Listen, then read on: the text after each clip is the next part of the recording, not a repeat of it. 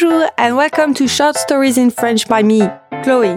To download the transcript to this episode, head to patreon.com/shortstoriesinfrench by Chloe. Read along whilst you listen and see the English translation. There are also questionnaires and bonus learning materials. Let's begin! The Suitcases, les valises.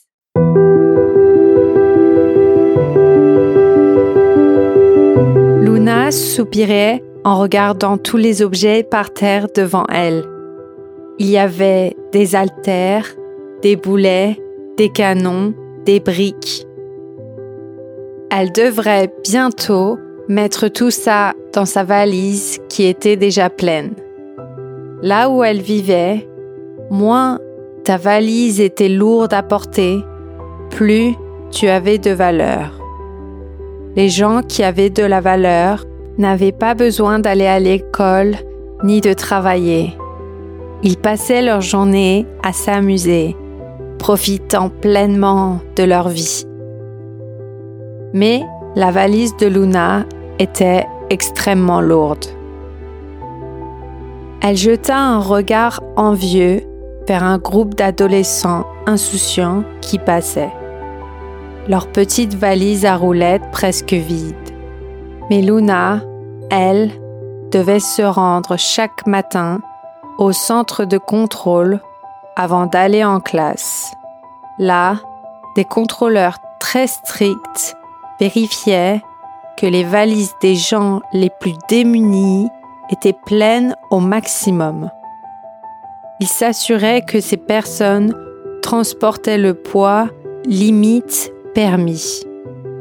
C'était une routine humiliante que Luna détestait, mais à laquelle elle ne pouvait échapper. Avec un immense effort, elle souleva un boulet de 15 kilos et le laissa tomber dans sa valise déjà pleine à craquer. La fermeture éclair menaçait de lâcher sous la pression. Luna attrapa les lourdes poignées et se mit en route vers le centre de travail, traînant péniblement son fardeau.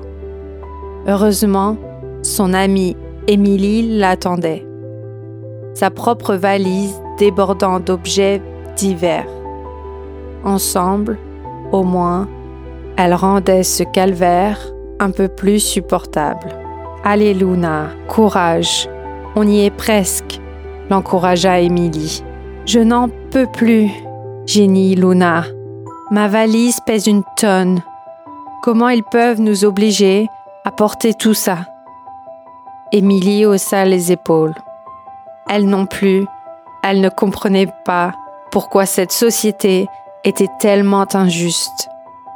Arrivée au centre de travail, Luna et Émilie firent la queue devant le premier gardien. Quand ce fut leur tour, le contrôleur regarda en détail dans leurs valises. Il voulait être sûr qu'elles étaient remplies avec le maximum de choses permises. « Toi, dit-il en regardant Luna, il te reste de la place, ajoute ça. » Et il se mit à enfouir un lourd trépied en fonte dans la valise de Luna. Le gardien referma la valise d'un coup sec, puis les laissa passer. Luna et Émilie avancèrent péniblement vers l'école, courbées sous leur chargement. La journée ne faisait que commencer. Arrivées au centre, après avoir traîné leurs valises trop lourdes, Luna et Émilie étaient déjà fatiguées. Mais leur calvaire ne faisait que commencer. Leur travail consistait à rester des heures assises à côté d'un patron désagréable. Il leur donnait tout le temps des ordres. Appuyez sur le bouton vert. Mettez ces informations dans le tableau. Après une journée à faire exactement tout ce que le manager leur demandait, Luna et Émilie rentraient chez elles épuisées. Un jour, Luna décida de s'enfuir.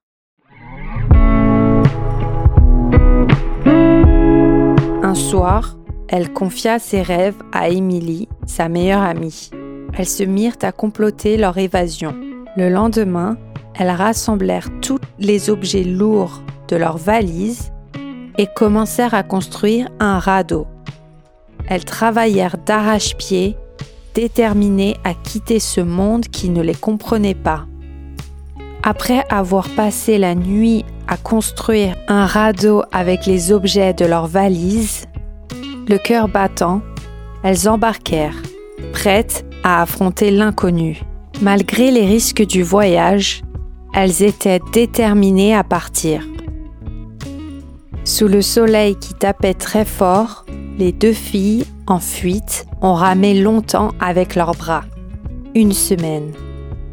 Après 1 semaine sur le radeau, une île apparaissait au loin devant elles. Exténuées, mais soulagées, Luna et Emily sont arrivées sur une île paradisiaque. L'île leur apparut comme un oasis de paix, avec ses longues plages bordées de cocotiers. Elles découvrirent sur cette île un village animé. Des cabanes multicolores bordaient une crique turquoise.